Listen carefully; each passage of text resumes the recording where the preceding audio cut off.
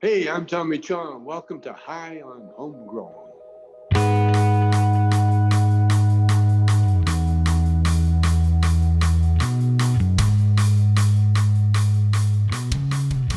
Yes, and welcome to High on Homegrown, the cannabis podcast from PertusGrowroom.com. In this week's interview, we're speaking to Tad Hasse, who has been on the show before, and you might also know him from the podcast called Cannabis Cultivation and Science, and he's also the founder of KISS Organics, KIS Organics, which is Keep It Simple Organics. He's been on the show before, and we spoke about KISS before and his podcast as well. But this time he's mainly coming back to speak about his new podcast project, which he works on with Chad Westport, who is a good friend of the show, called Dope History. We talk about organics a little bit at the start of the show, and then halfway through, Chad joins us, and we talk to Chad and Tad about the Dope History project, which they've been working on for a while now. It sounds super cool, man. And if you enjoy podcasts, which you should do if you download this one, then you can find their podcast, Dope History, on all major podcast networks. But anyway, we'll get stuck in with the interview and you'll find out more at the end of this. See you in a bit.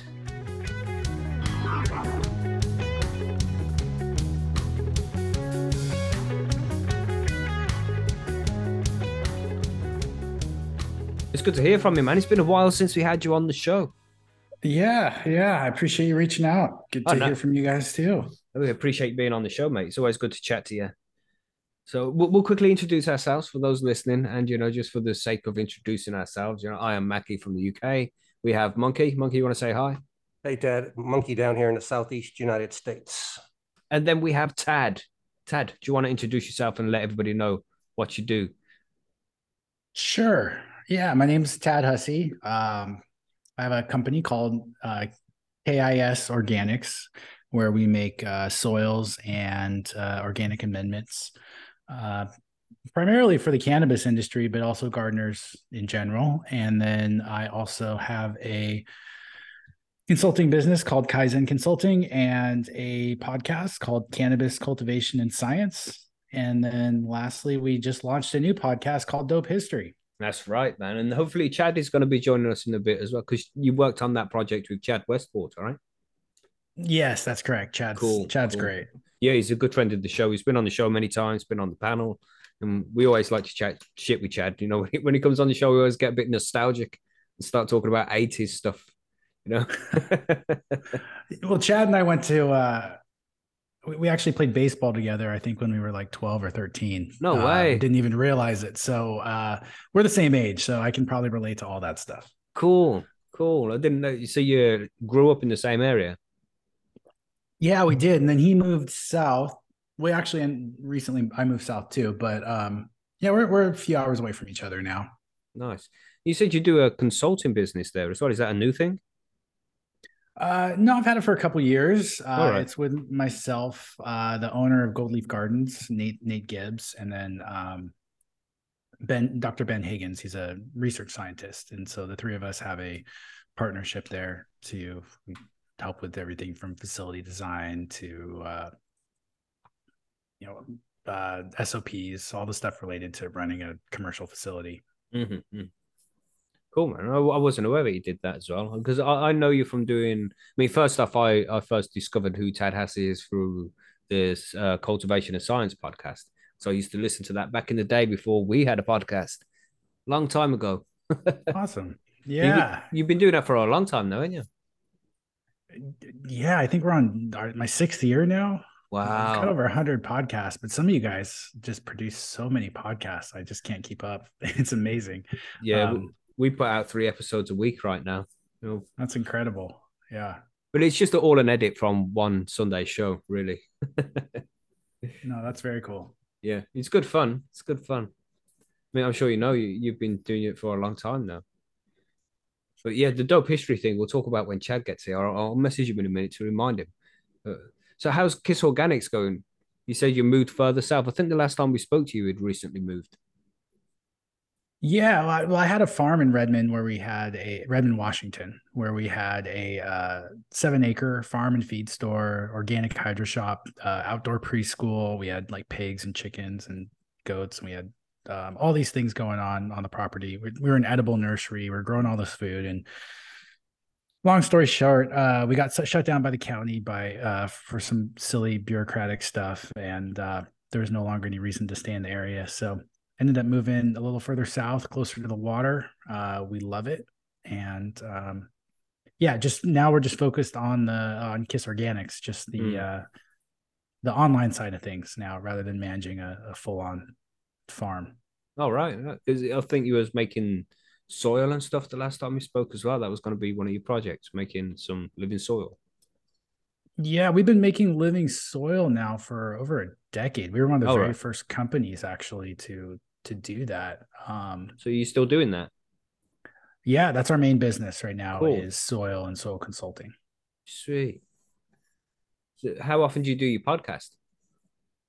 As often as I can, probably once every 2 weeks. I just finished a long interview recording earlier today with Bryant Mason of Soil Doctor Consulting, who is an awesome agronomist. If you ever want to go deep on like soil testing and understanding how to like scientifically amend your soils, he's a great resource for that too. Oh, cool, man. I might have to check that out. When's your episode coming out for that? I suppose you do the interview, do the editing, and it gets out like a week later or something. Yeah, maybe this week or next week at the latest. Yeah, I'm not as professional as you guys on my production side. No, we're not professional. We just throw it all together, bro. We just make it look professional. That's all. There you go.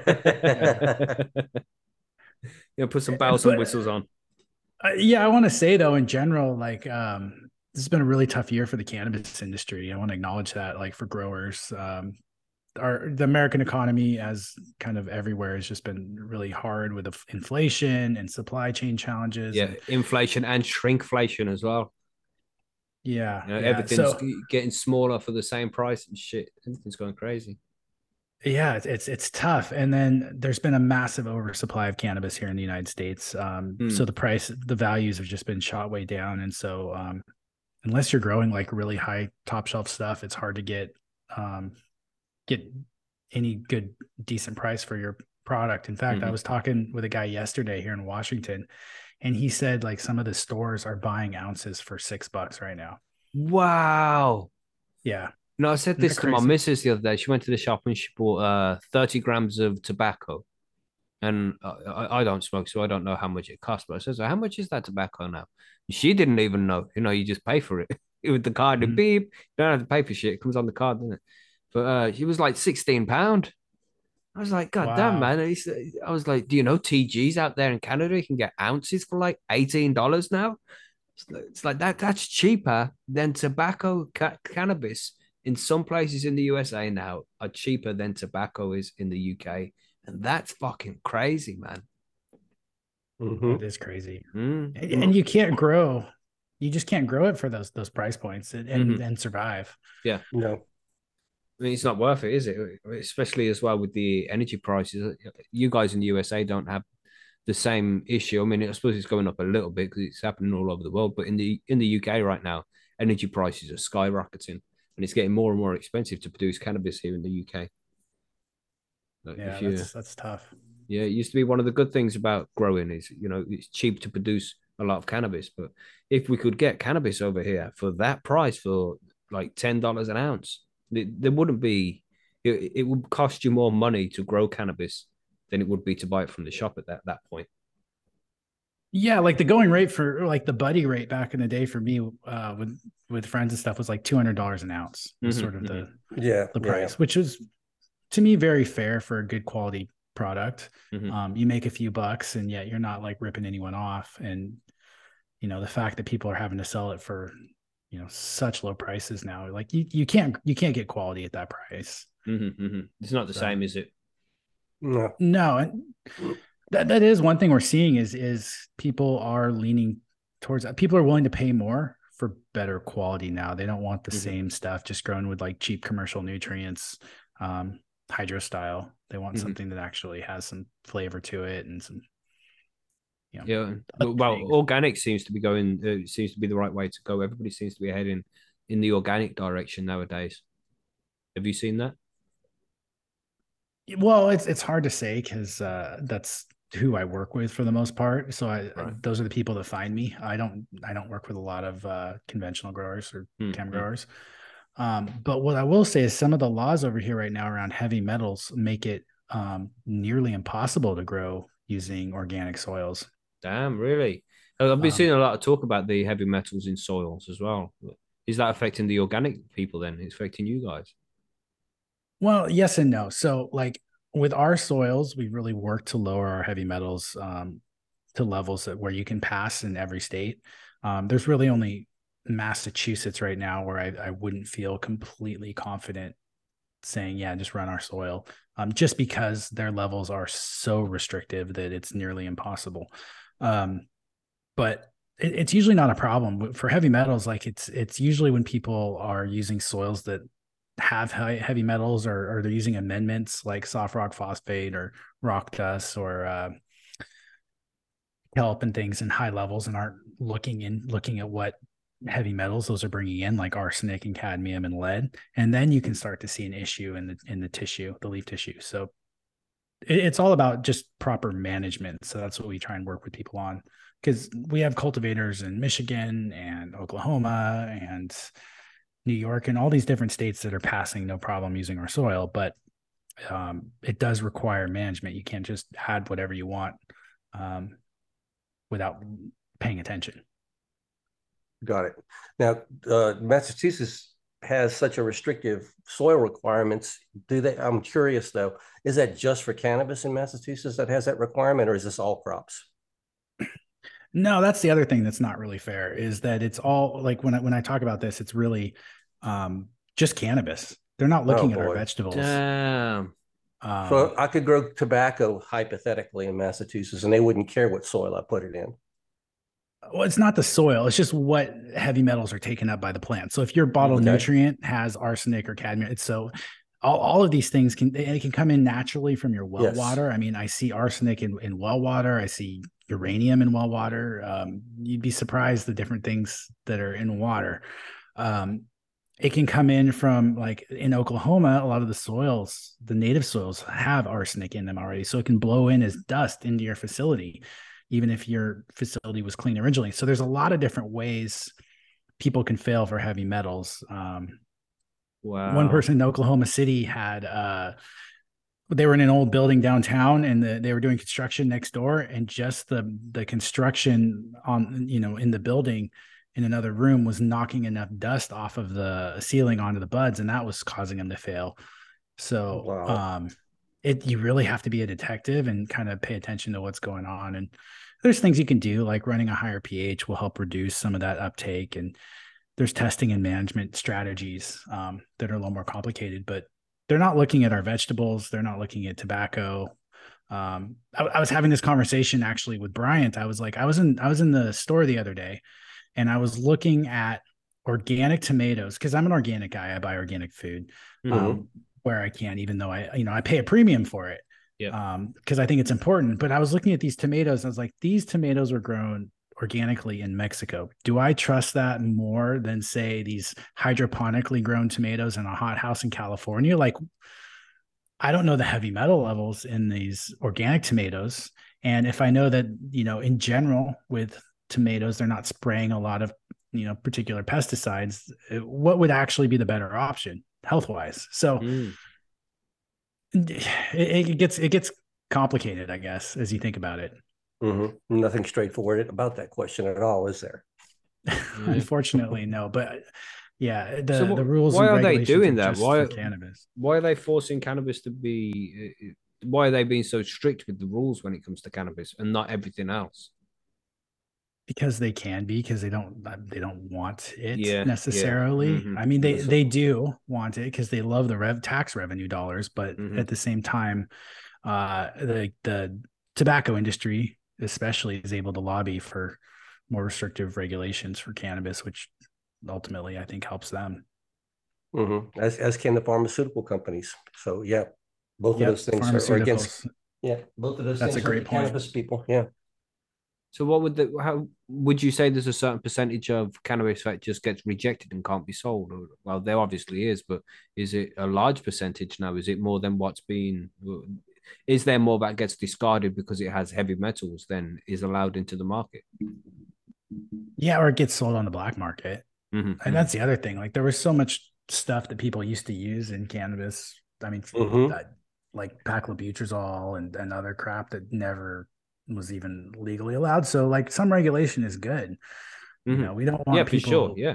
using PGRs that are Oh cancer no. causing. Mm-hmm. So But that's it. They use loads of chemicals on food that is cancer causing, and nothing gets said about it.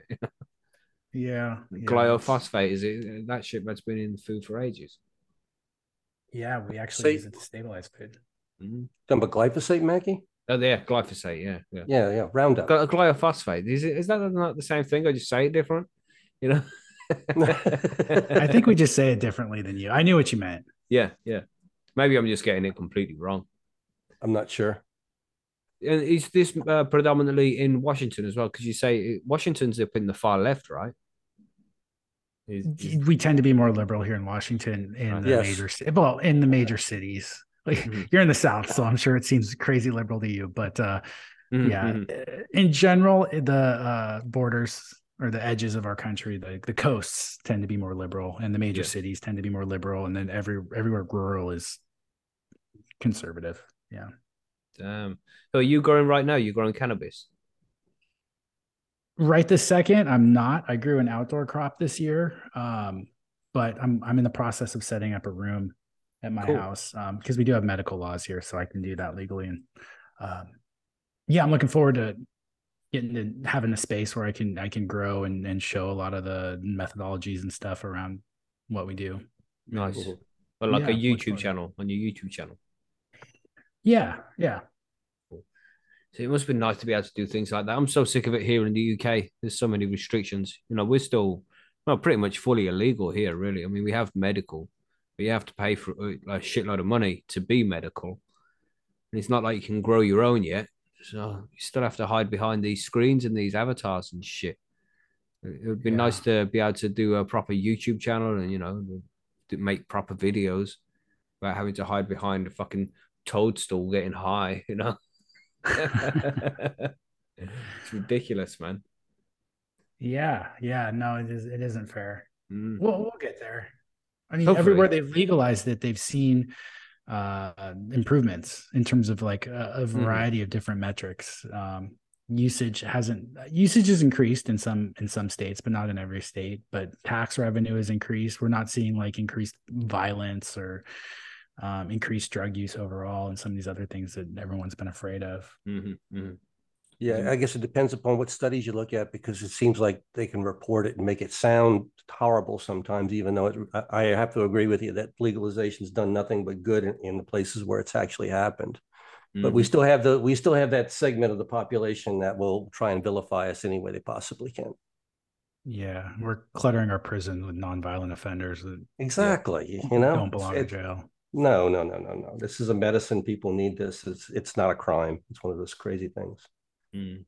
So Kiss Organics, you said that they're spreading out. How many states are you in now?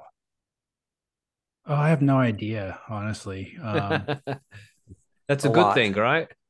Yeah, I mean, we're in Washington, Oregon, Montana. We have quite a few growers. Oklahoma. It's a lot of the states that have legal recreational things. So we work with home growers too. I think that's really important to support. But Mhm. we do our primary customer is probably people growing commercially. Just Okay. because we do a lot of like things around science that are science based. We work hard on like being the most efficient on scale for growing because there's a lot of other companies that sell to the home grower that offer a lot more products and frankly a lot of it is just kind of marketing bullshit. You don't need these things, but when you get to a commercial scale you can't afford to be applying all of these extra products. They Mhm. just don't make sense, especially Mm. with the low price of cannabis. So you really have to focus on doing this with the least number of touches and the fewest amount of dollars to make it profitable. Got it. Yeah, damn, man. Yeah, that falling price. I bet people are regretting it going legal, man. They're making a shitload of money Yeah, before it was legalized, and now, damn you, some people are growing at a loss. It's a damn shame. Yeah, a lot of people lost their farms in the last couple of years. It's really sad. Damn.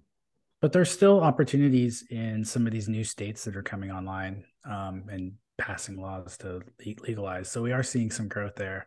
And at the end of the day, like all the growers that we work with that are producing high quality cannabis are doing fine. Like they're selling out. They're still getting a good price for their product. But if you're not a good grower and you don't, you just think it's going to be this like green rush of dollars, it doesn't work out that way. Yeah, there's plenty of green mids out there. Everybody can find that stuff. And this is what the market does when you just leave it alone to do its thing. The good stuff stays and the bad stuff goes, man. That's what happens. And I think that's what's going to happen eventually all over the cannabis market.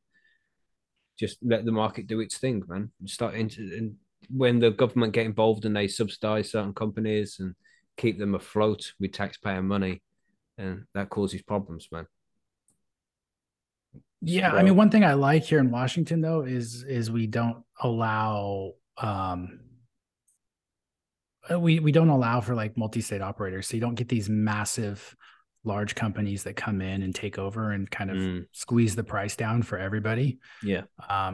Some of these other states, they'll have like 5 licenses is all they release. And so if you don't have $10 million to even get involved, you don't even have a shot at it. Wow. Or they let these other companies come in and they can produce just mids at such a low price point that it kind of squeezes everyone else out. So at least, there are some companies that are quite large here in Washington, but the canopies are capped.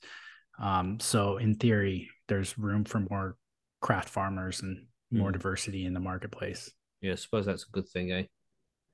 It's horrible to see these big companies rolling into states and just taking over, and then all the, these old school growers who have been doing it for a long time, but on a much smaller scale, they just get left behind, man. They can't even open up a farm. It's a shame. Yeah, man. And it's a different skill set, growing 30 plants to growing 300 plants to growing, 30,000 plants. Unfortunately, a lot of these growers don't have that skill set to be able to manage a team of people to grow on that scale either. So it forces people out that way too. Yeah, it's something that concerns me here in the UK because we're just waiting so long before we legalize over here. When it does happen, we're just going to have companies from the States, from Canada, just hop over here and open everything up. And all the legacy growers here in the UK are just going to get left behind with no chance of ever doing anything. Yeah, it's a damn shame. We see that here in the States. A bunch of people from California migrated to Oklahoma when they went legal and kind of created a scene over there. So you end up with the exact same thing that you had in California. So yeah, it's a real it's a real concern. I think you're right to worry about that. Yeah, it's bullshit. Yeah, it'll open up and there'll be farms opening up from where they're growing in the UK, but they'll just be getting people. It's like it won't open up as many jobs as you think because they'll be bringing people from the USA and from Canada who have got years of experience in growing. Instead of just picking up somebody in the UK who's been growing illegally for 10 years, they'll grab somebody who's been growing legally in the States and be like, you can be our head grower. Come and get this shit sorted. Yeah. So it's just going to happen, man. It's a shame. But I do have confidence that the lower down growers, the craft growers over time, I think will be okay. It'd just be more specialized, like a special scotch, a special kind of brandy or something. People spend more money on it because it's high quality and just well renowned, rather than just like you said, big companies growing mids. That's going to be happening a lot, man. Yeah, we are seeing like higher price point for organics or living soil growers in California than we would for people are just running Athena or some bottled nutrient line. So that's already playing out to a certain extent, which is good. How much do you pay for your cannabis out there in Washington? Oh man, I couldn't answer that because I don't go to a store enough. That's a good thing, man.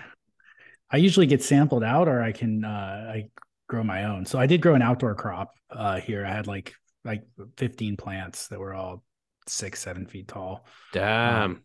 So I didn't really need the sourcing, and I'm not a big cannabis user. I'll be the first to admit it. It doesn't. My endocannabinoid system is very different than yours.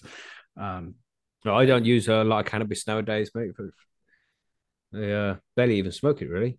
just once a Okay. week, maybe. I don't smoke much at all, man.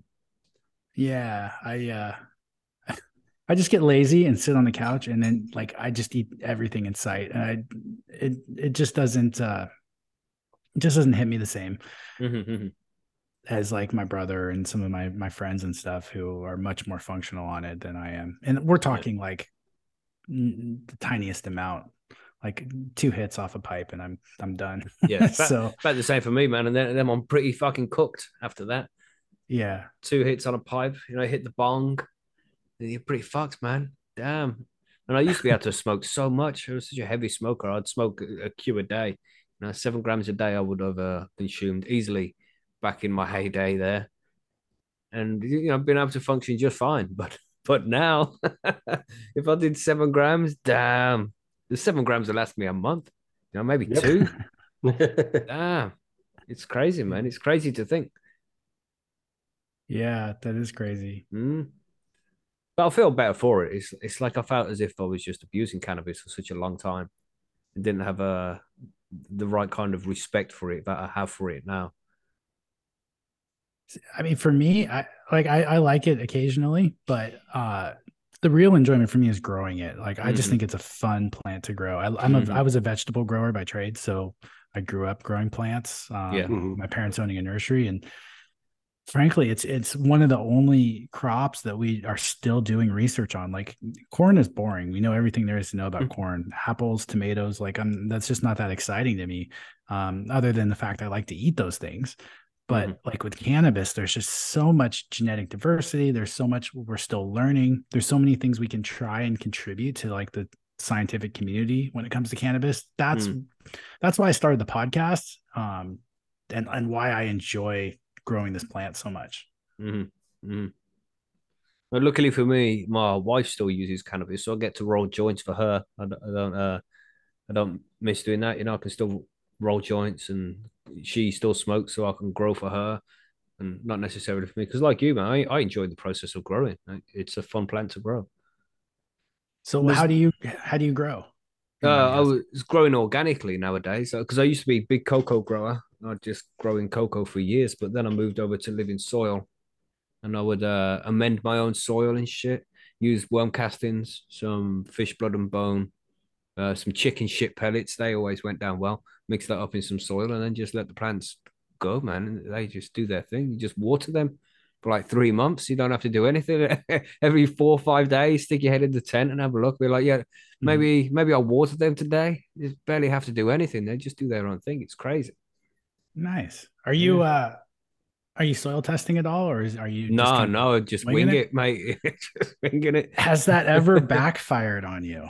Not really, not yet. Anyway, not yet. Okay. I mean, I suppose Okay. it will one day. I'm always curious to think, is this too strong now? But it's never been too strong. It just is just fine, man.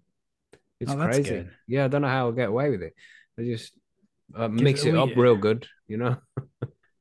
yeah, because I can look at a soil test now, and like I just put up on our Instagram today a soil test, in honor of my latest interview today. Looking at like what's the limiting factor of growth here, and I could tell just from this one test that like this crop, if you were just to plant in it today, you wouldn't get the results that you would want.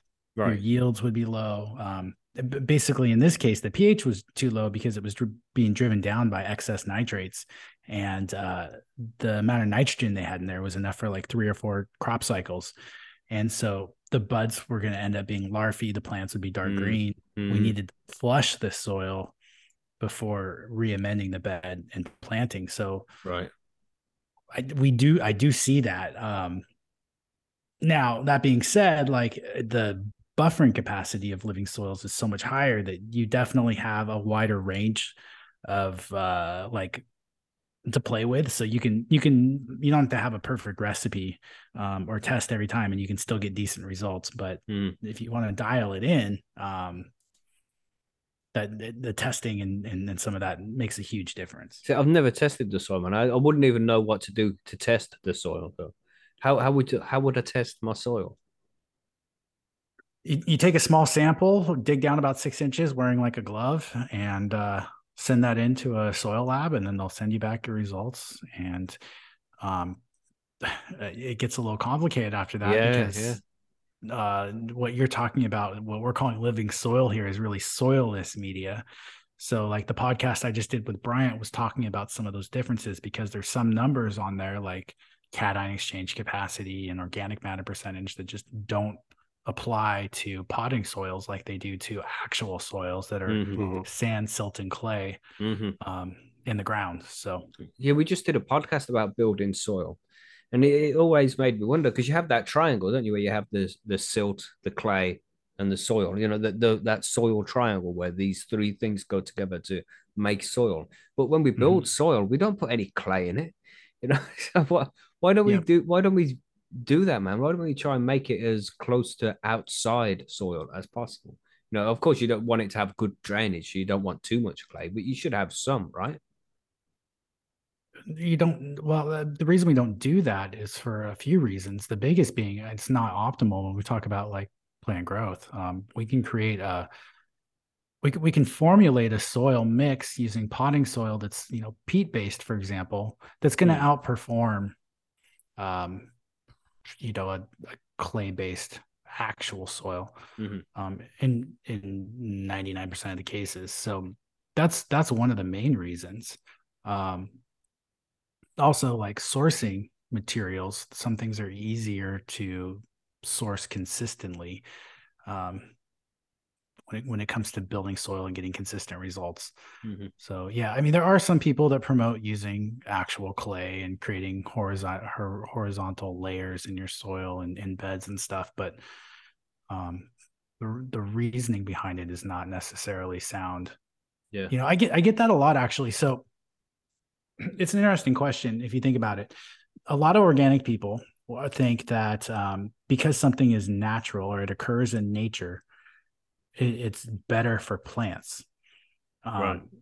And that's Spider not mites are necessarily natural. that's absolutely true. Like a lot of these things are natural, but then to spider mites, they'd say, well, it's part of a natural ecosystem, and you only get spider mites if your plant's not fully healthy, because you haven't balanced the bacteria and microorganisms, or your fertility's off. So they always have an excuse. But the reality is, like, if the pest pressure of spider mites is high enough, you're going to get spider mites, and it doesn't matter how healthy your plant is, it's still something that spider mites are going to eat. That's like saying, like, sorry, I'm staring at this monkey photo here, and I'm like, okay, well, that's like handing a monkey a banana and being like, well, this is a super healthy banana, it's not going to eat it. Like, at the end of the day, that's its food source. Like, it's crazy. But this idea that just because something occurs in nature doesn't necessarily mean that it's optimized for plant growth. Like this, so the example of this was this horizontal like soil system thing. Like, yes, outside our soil is formed geologically in layers. Is that optimal for plant health and plant growth? Not necessarily. If we can homogenize our soil mix so the roots can go right into it, if we can use other inputs that are, you know, more optimized for plant health, then we're going to have a better outcome. So, Oh, you always just like the idea of heading to the woods, you know, at the start of spring, where you know that it's been through winter and everything's biodegraded itself into the soil, and you know that all those lush plants are going to start growing over springtime and summer. They'd never need feeding. So imagine just get all that good shit from the soil. Let's get a couple of 100 liters of soil from the woods and use that to grow your plants, man. It just seems as if it would be fucking perfect, but it probably isn't. Nope. well, you have to think too, though, a lot of those plants don't have nearly the fertility needs that cannabis needs. If we're growing it indoors and we're pushing the plant with, you know, higher PPFD, higher light levels, maybe higher CO2 levels, definitely higher fertility levels. There's a lot of variables associated with it that need to be taken into account. I mean, it might be great soil too. You never know. Yeah. Well, it's great soil for the plants that were growing there, because that's why they're growing there. They got naturalized because they like that. You know. Yeah, they just, you know, you just never see a nettles bush out in the woods with a nitrogen deficiency. You know? No, because it's growing in soil that it's comfortable with. The soil it just seems complex, you know. Sorry, Tad. Oh no, I was just going to add though, if you look closely plants outdoors, you'll see they all have some level of like insect damage, but nature kind of keeps that under control. But we don't have that same, we don't have those natural predators indoors. So Right. pests can get out of control. But Yeah. there's no such thing outside as a perfect plant Mm. that's like perfectly healthy. It will have some discoloration of leaves, or it'll have, some insect bites or herbivore bites or things like that. And that's totally normal. And it's okay, I guess, too. Yeah, it's natural, isn't it? It's Yeah, nature. it's one of the- Nature knows what it's doing. One of the most common things we see with new growers is they panic when they see the first little blister on a leaf, and like, well, it's just a blister. It'll be fine. Mhm. Yeah. Yeah. And the other thing too that I want to mention is like, and this is, I guess, somewhat controversial, but I don't think it should be, is a lot of people will run cover crops indoors or heavy mulches and things. And yes, those plants occur outside, but a lot of they're adding cover crops brings in a lot more ecology for pests. It's a whole nother crop you have to manage. It can make fertility recommendations sometimes more challenging. It will help with like water evapotranspiration, but when I'm in an indoor space like that, I'm not as concerned with my water usage. It's not, it's not the same as like if you were outside in the hot sun trying to grow a crop, where cover crops make a ton of sense, or certain mulches make a ton of sense. So it's this idea of like, oh, it's more natural, it's more diverse. I would argue it's not. So pretty much you're not trying to bring outdoors indoors because they're just two completely different growing methods. Yeah, I think we have to look at how we're growing and what our goals are. And then from that, we can look at what techniques or methods are optimized for what we're doing. So there are many circumstances outdoors where I would use cover crops, and I think they make a ton of sense. There's circumstances when I would want to till a soil outdoors. But this idea that, we should always do something a certain way, doesn't take into account all that variability. One size doesn't fit all with this kind of thing. Yeah. A lot of things need to be taken into consideration. Yeah. I should really get my soil tested. Well, if you do, I'd be happy to. I'm happy to do a podcast with you, going over the results and talking about what maybe what to do to make it better. Yeah. I don't even know if we have soil testing places in the UK. Sure, we do, right? You got farmers in the UK. Somebody tests soil, guarantee it. Yeah, I agree. Oh God, Billy Bonds in the chat said my doctors tested my soil last year. Yeah, thanks, Billy. Yeah, fuck him. You're probably talking about a completely different kind of soil, right? Yeah, we won't even go there. There's something wrong with this guy. Yeah, it's always best not to listen to Billy. Yeah. Is this live? I didn't realize we were doing live. Just for a few people. It's not like all over YouTube. There's only 5 people watching, just Patreons. Okay. Yeah, just a few people sitting in the background there. Oh, right on. It's all good. I just didn't know that. Yeah. Well, maybe I should tell people when they join. We are live. There is people watching. Don't say fuck or bugger. But these are trusted folk. Oh, it's all good. But yeah, man.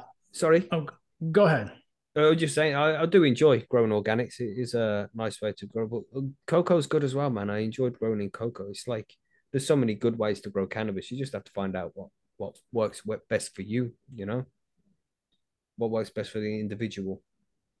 Yeah, I see. I'm not a huge fan of cocoa, because I like to put in a lot of fertility at the beginning of the cycle. Yeah, and cocoa has a much higher pH, so I can't put in as many cations like calcium, magnesium, potassium, that sort of thing. All right. But cocoa, I think, is really great if you want a neutral pH and you're going to run a bottle nutrient line. I think cocoa is better than peat in a lot of ways for that. But there's some. So with your soil, what soil do you use? You use your own Kiss Organic soil, right? Yeah, we formulate soils specifically for cannabis. Yeah. So when you come to do your grow, which you're building up now, you're going to be using your special soil. Yeah, I'm going to use our soils. Absolutely. Is it water only soil? Like, can you get through the whole crop with just watering? Yeah, you can. I mean, it depends. So if you're in a 2 gallon pot, there's not enough volume of soil there for us to put in enough fertility for a full cycle. Mm-hmm. We tend to say at least a 7 gallon, but our optimal way of growing would be to grow plants, multiple plants in the same bed. So these facilities that we work with, the basic process is they'll have beds, typically like let's say a 4x4 bed or a 3x3 bed on a pallet. It's about 10 inches of depth. And then we will amend. So you'll plant like, let's say 9 plants in there. So you'll have a short veg, plant the plants in there, create a canopy really quickly in flower, trellis it, and then you have an even canopy in that bed. Finish growing the cycle. At the end of the cycle, you take all the plants out. You pull the plant up by the base. Whatever root matter comes out is great, but you don't really worry about that. And then we will have soil tested a couple weeks out from harvest. I can take that soil test then and look at what the fertility levels are, and then make a recommendation for amending it. So on the day that you harvest, you can re-amend the bed. That same day, in 24 to 36 hours, you're bringing in your next flowering crop. Mm-hmm. So there's no downtime. And we're able to manage the fertility that way. Because sometimes we're like, you have sufficiency in all your major nutrients. All you need to add is maybe a little bit of gypsum here to get a little bit of your calcium up, or maybe you just need to add a little bit of nitrogen. But this idea that we can just re-amend blindly, we end up with a lot of imbalances over time on a commercial scale. Yeah. How would you usually amend the soil as well? Just top dress it with something? So some of our guys top dress. I like to mix the nutrients directly into the bed, at least 6 inches down. Right. Yes, that is going to destroy some of the soil structure, but we're not talking about real soil here. We're talking about soilless media, even though we call it living soil. So it doesn't have the same soil structure. Mm-hmm. Also, it gets the nutrients down into the root zone faster, which when we're trying to do a crop flowering crop every 55 days, you don't really want to wait for those nutrients to work their way down into the root zone. Interesting, man. Interesting how you're saying living soil is a soilless medium. I haven't heard it put across like that before, but you're right, really, isn't it? It doesn't fit the actual definition of soil. No, there's no sand, silt, or clay in there. Mm-hmm. Wow. And so you have to treat it differently. You have to understand what those differences are. Mm-hmm. And a lot of agronomists don't understand those differences, which means interpretation of a soil test is very different for soilless media than it is for actual soil. So, and what your target crop is. But yeah, and the biggest thing like that I would say is if you're formulating a soil, is it all starts around your compost, because everyone's compost can vary quite a bit in fertility. So having, knowing what your compost is really going to determine your recipe. Like there's so many recipes I see online or in forums, but unless they're based around the same compost source with the same fertility, you don't really know what you're mixing up. Yeah, it's a good point. What about vermicompost? Do you use worm castings? Yeah, I do. I think they're great, but just like compost, you can still get a whole bunch of variability in it. I think that's why my plants do okay, because I use quite a bit of vermicompost, and that shit just is very well balanced and got a lot of good stuff in there. Absolutely. Yeah. And the biology in compost and vermicompost is going to be exponentially higher than what you'd see in a traditional soils. So, which is great. We have a friend Chad here in the waiting room. Oh, ooh. Chad Westport? Yeah, Chad Westport. Yeah, let's get him in here. He's because he wants to talk about the Dope History podcast as well, which looks fucking super cool, man. Is he in? He's in. Here he is. He's in. Well, hello. What's up, bro? What's up? I'm chilling. Good to see you guys. Sweet. Oh, look here with your Dope History avatar and shit. I know. I'm stepping up my game. Nice. So this is a project you both worked on together. Yes. Oh, because Tad is in here, Chad, in case you didn't know. Hey, Chad. Hey, Dad. Good to see you today. Just doing a little bit of work right now, actually, on the Dope History podcasts. Nice. Awesome. So are they not all finished yet? Like There's being sorry. a couple little details to nail down on the Mhm. final episode. So, we there it's been kind of a long process. I'm sure as Tad probably described of actually getting to the point where But we're we at haven't spoke now. about it at all. Yeah, we're just Oh, waiting for you to well, arrive. Yeah, we were talking about good. organics and soil and things.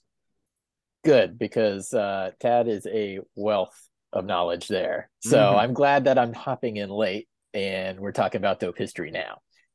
But yeah, it's nailing down a few of the last details. This is a project that we put a lot of time and energy and love, and we see a huge potential for this. Mhm. So we want to do it justice. So yeah, long way of saying not completely done. We're just tweaking a few little details.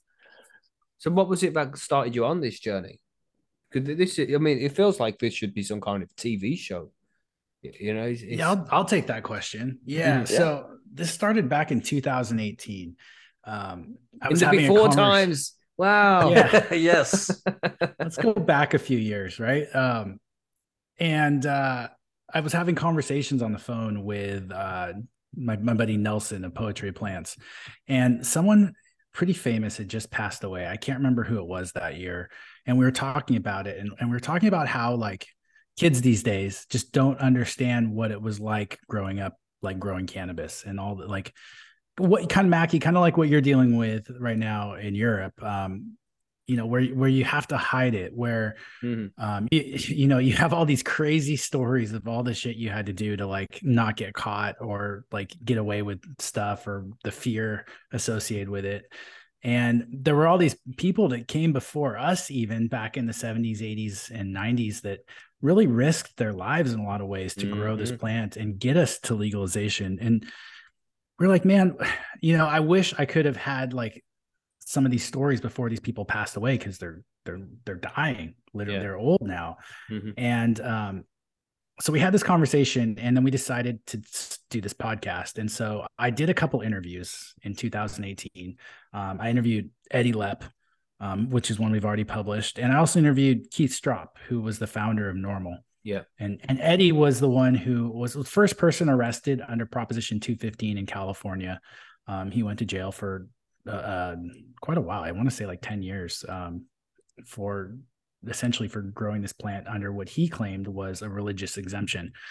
And so I really wanted to capture these stories. So I had the raw interviews, and then Nelson wanted to see if we could like he's a broad thinker, and he immediately wanted this to become like a Netflix special thing, Mhm. which it absolutely could someday. But it became this thing where it's like, okay, this production company wants $200,000 to make this into like a Netflix special opportunity to even see if we could even get on or something. And Wow. we didn't have that kind of money, obviously. So it just kind of didn't go anywhere. And that took a long time. And then Nelson got busy with life. I was kind of doing it on my own. And I don't know how to do like the sound, the production, even just like the artistic rendering stuff I wasn't good at. And I didn't want this to be a podcast like my cultivation one, or like this one where it's like a question and answer podcast. I wanted to feel more like a production, like a story line where you're really like drawn into the story, and it's not a back and Mhm. forth. It's just them telling their life narrative. So getting some people in place that could actually create that, like take the interview and then cut it apart and put it back together in a way that like did justice to these legends in a lot of ways, Mhm. was just a skill set I didn't have. And so then I was working with a marketing company who was going to put this together, but then they wanted like more rights to the podcast than I had, and then they had some stuff fall apart internally. So that all went away. And then finally I reached out like a fourth time on my Instagram, and Chad actually replied back that he was interested in the project. And I interviewed a few people, and then Chad and I kind of did like a test episode together along with this other guy, Chris, who's our sound guy. And frankly, it really, it took a few little tweaks, but it really worked. And we ended up like, Chad was able to like really create the podcast. Like it wouldn't exist without Chad. Like he did a lot of the hard work with like taking these interviews and making them into like truly a story that's really not just entertaining but really informative. So I'm really proud of what we ended up with, and that's sort of our team. It's the three of us, and so far it's just been a passion project. We've got, I think, 5 episodes out right now, but we've got some really cool ones coming down the line here. And yeah, I'll let Chad explain the rest. Yeah, how many episodes are there altogether, Chad? For the first season, there's 8 episodes. So we've got Frenchie Cannoli, Keith Strop, Eddie Lepp, Tom Alexander, Ed Rosenthal, Wolf Siegel, Jorge Cervantes, and Tommy Chong rounding out season 1. Nice. Have you heard of all those guys out of curiosity? Yeah, of course, yeah. Well, just Eddie Lepp, I haven't heard of Eddie Lepp before, but everybody else, obviously, Frenchie Cannoli. We all know Frenchie. Keith Strop from Normal. I know him. Well, I don't know him. I would have liked to get him on the show at some point, but he's always too busy. But we've had people from Normal be on the show before. But it's just Tom awesome. Alexander. We interviewed him a few weeks ago. Man, he's a cool guy. Oh, really? Oh, that's great. That's awesome. Yeah, he's got a lot of stories to tell from way back in the day, hasn't he? He's been around for a very long time. He's definitely, if there's going to be a dope history on the podcast name, Tom Alexander definitely needs to be in it. Definitely so. Mm-hmm. Absolutely. Yeah. He was a big part of, Operation Green Merchant, which is burned into legacy growers' minds, was Operation Green Merchant. He also was responsible for Sensimilia Tips magazine, which really was one of the first kind of printed and distributed grow guides, or at least conversations, here in the West Coast. And Eddie Lepp, he often, most people called him OG Eddie Lepp because he was the OG. As Tad said, unfortunately, he did give a portion of his life for this plant in jail. It was 10 years. And above that, though, he was pretty blatant about what he did. I don't want to give away the whole story. Definitely go and check out the episode. Just a teaser, just a little taste. All right, now just the tip, So Tad had mentioned he went under the guise of religious exemption, which legally there's precedent for it, but the judge deemed it irrelevant at the time of his sentencing. Motives unknown, one can speculate. Because Eddie really brought in a lot of people to the medicinal cannabis program in California. He was a caregiver in the sense that he had a farm where people with licenses or permits were able to grow. And that exponentially increased as the years went on, to the point where even though it wasn't the state that had an issue with it because he was, legal and he let them know what he was doing, but the DEA was not having any of that. So it's a fascinating story. It seems like you got a fucking hell of a first season there, bro. I'm stoked. Tad did a lot of awesome legwork getting these done. It's really fun. You said, Keith Strop. That was a person I wasn't overly familiar with. Yes, I knew Normal. Yes, I know what they have done, but the actual founder and the origins of Normal, it was fun for me to be able to go back and, he did the interview in 2018. But all of the, history is history. It doesn't really change, and unless the author changes. And it is being forgotten, man. Now it's being legalized over in the USA. Like Tad said, all these young guys, they're just thinking it was fucking easy. Now everybody's getting involved in the game, like it's fun to do. And it's like people generally put their life on the line for cannabis 20, 30 years ago, 40 years ago. Guys like Jorge and Ed Rosenthal, Tom Alexander, these legends, man, who were doing it when we wasn't allowed to do it. They're the people who we can't forget, Absolutely. It's fun for me right now. Wolf Siegel. Seagal is the next episode to come out. I believe that comes out Monday the 23rd. But we're from the same area. It's kind of funny. He's telling stories of his childhood, like, okay, so a perfect example is like, I sold my first lid on the Ave in U District in 1969. I'm like, well, geez, 30 years later, I was there buying sacks too. So it's fun to kind of hear some of these things. But, to your point, so Sea of Green, something pretty much every grower is familiar with these days. We've got the internet, we've got books. Sea of Green, people know it. Will Siegel was the guy who came up with it. Mhm. Which, yeah, it's like, yeah, some things you just kind of assume have been around forever. Not necessarily the case. Well, for if you're 25, then it has been around forever. But it's fun to go back and track some of these people and the origins of stuff. Like you said, we just take for granted these days. It's a shame, man.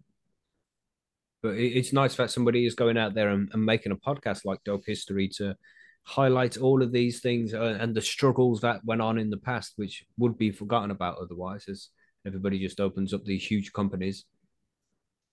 Yeah, I mean, you said it, man. Completely different landscape these days. Mm-hmm. There's there's the only real risk you have is financial. Yeah, that's different. And that's it. It's like me and Monkey here. We have to sit behind these fucking avatars. Mhm. We're still there in the struggle, man. Yeah, the penalties down here are pretty severe for being caught doing what I'm doing, unfortunately. Yeah, God damn. And then there's those guys, Steve D'Angelo. I mean, have you got season 2 lined up yet? You got ideas for season 2? Because Steve D'Angelo should definitely be in there with the Last Prisoner project and the shit he's done in the past as well. He's always got a lot to say. Yeah, I love, the Last Prisoner project and their mission and what they're doing because, yeah, believe it or not, as I sit in a legal state with my personal possession rights and my medical card to have a few plants, that could absolutely get you locked in jail in this country, just, 100 miles away. Yeah, so it's far from over. And there are people in jail right now for something that I have sitting on my desk, which is mind blowing. Yeah. But it's crazy, man, because we've been watching this TV show with the missus. It's called Scream Queens. And the dean of the university was just freely there smoking a fat fucking joint, like just on TV. Obviously in California or something where it's legal and they can. And it's like, how many people around the world are seeing this on the TV and thinking, isn't that illegal? When in places in the USA now and Canada, it's like legitimately not fucking illegal. It's like drinking a cup of fucking coffee now.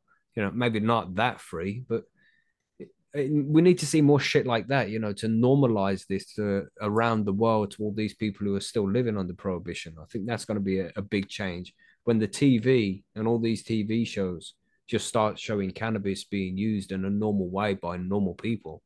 I'm starting to see that now, though, Mac. More and more, that they're slowly but surely adapting I guess the mindset of society. But right now in the United States, it's still pretty split. I mean, we know that the majority of Americans want this thing recreational, illegal, but the people who don't have a lot of power and a lot of money. So yeah, and a lot of fucking ignorance to go with it. That's a fact. But, all we can do is wait and try to educate, man. So how many episodes are released of Dope History now? 5, did you say? Yeah, I think that's where we're at right now. I think we're at 5 so far. And you got 6 in the first season, so 1 more to go. I think we have 8 in the first season here. Cool, yeah. Cool. And I just want to say, like, the goal with the podcast was really like you could sit down with, with your wife or with a buddy at the end of a long day or while you're trimming plants or just cruising in the car and just hear a story that you didn't know, about someone that you might have heard of or just may have played a major role in our industry. And down the line, like, we really see this growing to not just be like these famous people, but just some like cool stories. Like, I have buddies that could probably tell some crazy stories that people would love to hear that are related to the cannabis industry. Like, I have one guy who used to work for me who was telling me about how he used to smuggle cannabis in from Canada, and he had moments where he was like running across the border and like having to like hide under bushes because there'd be helicopters and things looking for him and stuff. It was just crazy. And like, to think about that now, like, it just it's just a totally different landscape that we live in now than what we lived Mhm. in then. Different world altogether, man. Oh yeah, It's crazy. And we can still see it here in the UK, and I'm sure Monkey can see it from the South, USA there Absolutely. as well.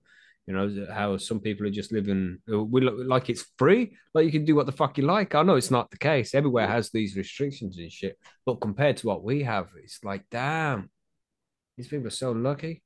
You know, we can still get fucking criminal record and shit here in the UK for possession of an eighth of cannabis and shit. It's like, damn, man, really? And that, you know, that eighth, that conviction can really sculpt your life too. Mm-hmm. You know, Mm-hmm. I'm not sure if it's anything like the US, but you know, in the US, if you were caught at an early age, you were denied college loans because they were federal loans and you had this conviction. Wow, man. Yeah, you know, work history, these types of things for a plan. It's really Mm-hmm. silly, but that's you know, that is why it's important to document it, because in 50 years I think just the thought of going to jail for a joint is not even going to be believable. You Yeah, know, that's a yeah. hope. But Hmm. you, exactly where you're at, you're living that on a daily basis. Mm-hmm. Mm-hmm. Yes. It's just I mean, like, sorry, Monkey. I said I actually have friends that have gone to jail for a roach, not a joint, a roach. That hurts. It That does hurts. hurt, but I mean, it can be that serious down here in the deep south. Fucked up shit, People need man. to know and remember that people have to have lived with this. Mm-hmm. Just bullshit. It's like they call it a war on drugs, but really it's been a war on consciousness, man. Oh, it was a war on the citizens, not the drugs. Yeah, it's like we're just not allowed to expand our consciousness in any way because they said so. Some bullshit, man. Absolute bullshit. But you know, go have some alcohol and get drunk if you want to. That's fine. Like, come Don't get me on. started on that now. We all have an opinion on that one. Yeah, it's just some bullshit, man. Well, you mentioned the, you know, the Deep South, Monkey. I've actually been talking to a person lately. I'll just say in that region, and some of the stories he has, like there's actually a lot of history and a lot of generational um, involvement with the movement of things like cannabis through these areas. Now, Hmm. we might have access to some of these people and their stories now from legal states because they still feel safe. But, you know, like I'm sure Mackey's going to see, you know, knock on wood, once it goes legal there, there's going to be some pretty cool people that you didn't know about coming out of the woodwork to tell the story. And those are the people that we're trying to find now. You know, we Mm-hmm. want to get that preserved. Mm-hmm. But yeah, just myself, it's only been less than 2 years since I've showed my face on camera. Wow. So yeah, that's kind of mind blowing to me. Hmm. Freedom. One day. You know, it's inevitable. It has to happen eventually. We can't keep going on with this bullshit prohibition. The game is up, man. Everybody sees how much bullshit the war on drugs has been, and nobody has faith in the authorities anymore because we've been persecuted for bullshit for way too long. You know, nobody trusts the police here in the UK because they just prosecute people for bullshit laws like possession of a small amount of cannabis and being a little bit fucking high, you know, and not just cannabis, other drugs as well, man. Everybody sees how much bullshit is. All these victimless crimes that people have had to suffer consequences for. It's just bullshit, man. It's fucked us in so many different ways, and people don't have faith in the authorities anymore because of it. They've done it to themselves, man. It Wankers. is kind of, it can be kind of a wedge issue. It can be divisive. You know, like like you said, there's I just remember cops, you know, in Seattle, when it was medical and not quite recreational, they, you know, they still had to stop you. Usually it was like put it on the ground, grind it out, unless you're being a jerk or you had a whole bunch. But you know, I'd ask them about, you know, how they feel, and a lot of them are like, look, my opinion's kind of irrelevant. This is the law, and that is what I'm here to enforce. Yeah. And that does create some tensions in different communities in you know, cities. And I think that would go a long way. Just legalization. Again, we all agree that, you know, driving impaired, no good.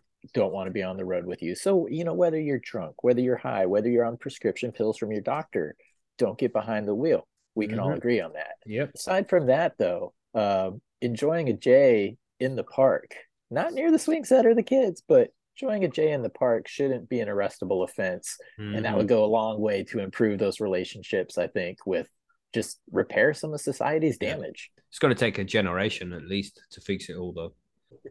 Let me get back into dope history. I got a question for you guys. You've only got 5 episodes released so far, but is there anything in those 5 episodes that you've discovered that you were surprised by and never knew before? Give us a teaser to make everybody want to go listen to the episode. Going back to the Keystrof episode and Normal, one of the original sources of funding for Normal blew my mind. Okay. That's all I'm going to say. There you go. That's a perfect teaser. That right there is enough to make somebody want to go back and listen to that. And I will go back and listen to it. Yes. Yeah, so where can everybody go find the Dope History podcast? Well, I was gonna throw out one real quick too, and then I'll tell you that. But Sweet. he also tells a story of meeting Hunter S. Thompson at the Democratic National Convention, and then going with him to Colorado to a wedding. I can't remember whose wedding it was right now. I need to listen to it again. But essentially, Don Henley and the Eagles live next door and were performing live off the balcony, and he was dropping acid, and he actually wished he'd been more sober for it. No, that's perfect, man. Just smashing acid, listen to the Eagles on the balcony and shit. Damn, with Hunter S. Thompson. Yeah. So pretty, like, these are like people, historical figures that you think of, and like you're talking to the people who lived these memories. It's pretty insane. Yeah, that's crazy, man. Imagine that for an experience. But yeah, you can check it out, dopehistory.com, on Instagram at Dope History Podcast. We're on YouTube, every major streaming platform.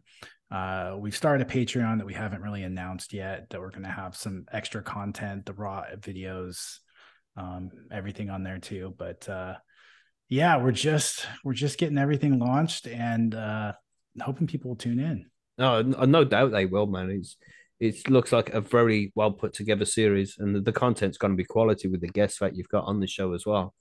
I've got no doubt that lots of people will be tuning in for that. How long is each episode?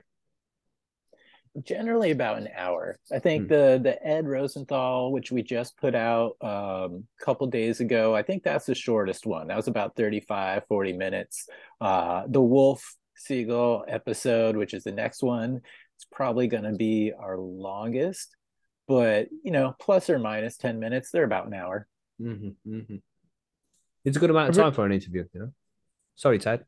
Oh, I was just going to say, because Chad puts it all together, I interviewed Tommy Chong twice. I wasn't sure if that was going to end up being 2 episodes or 1. Nice.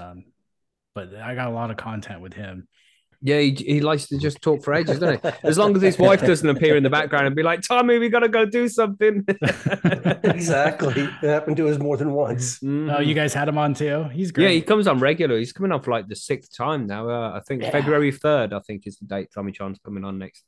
Oh, that's I think awesome. you even had him for his birthday too, right? Yeah, we had a birthday session with him last year. Yeah.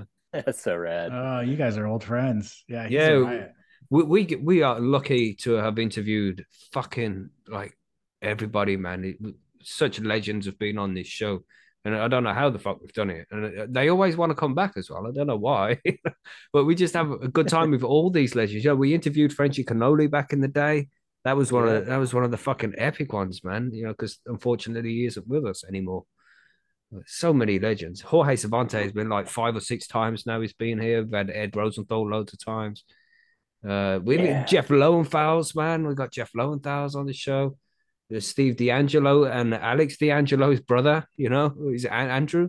I can't remember. Yeah, you gotta hook us up with a lead on Steve so we can get him on Dope History. Oh, cool. I've recently sent his email to the High Ladies because they're trying to get him on the show as well. But he said he's not doing any interviews right now. He's busy. But I'll drop the email to you so you can get in touch with him. But appreciate it. Might be a couple of months or something before he's ready to do some interviews.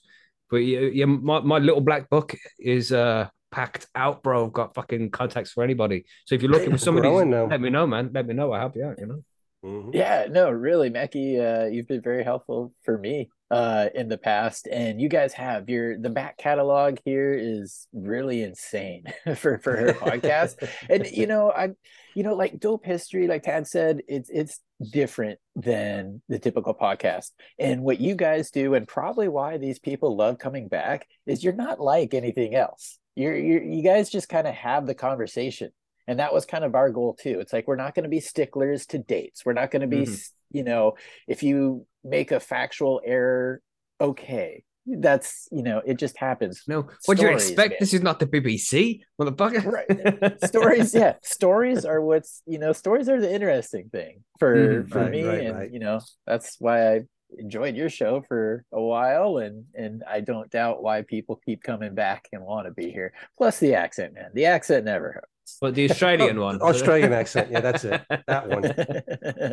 Yeah. It's good fun, man. It's a privilege to be able to speak to all of these legends and legends like you guys as well.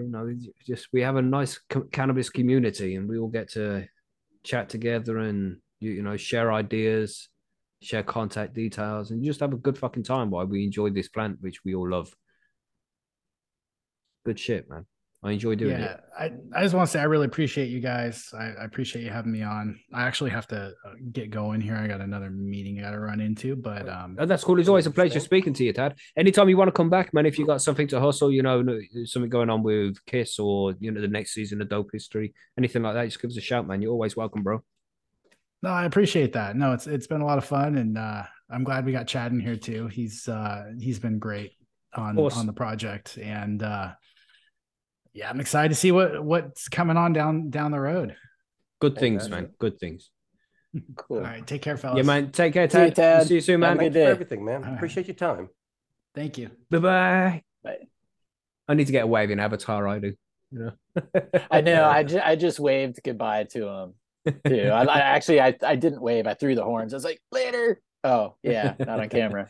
Now we do it all the time. We wave, but nobody ever sees us wave. Look at that. Monkey's got it. That'll work, huh?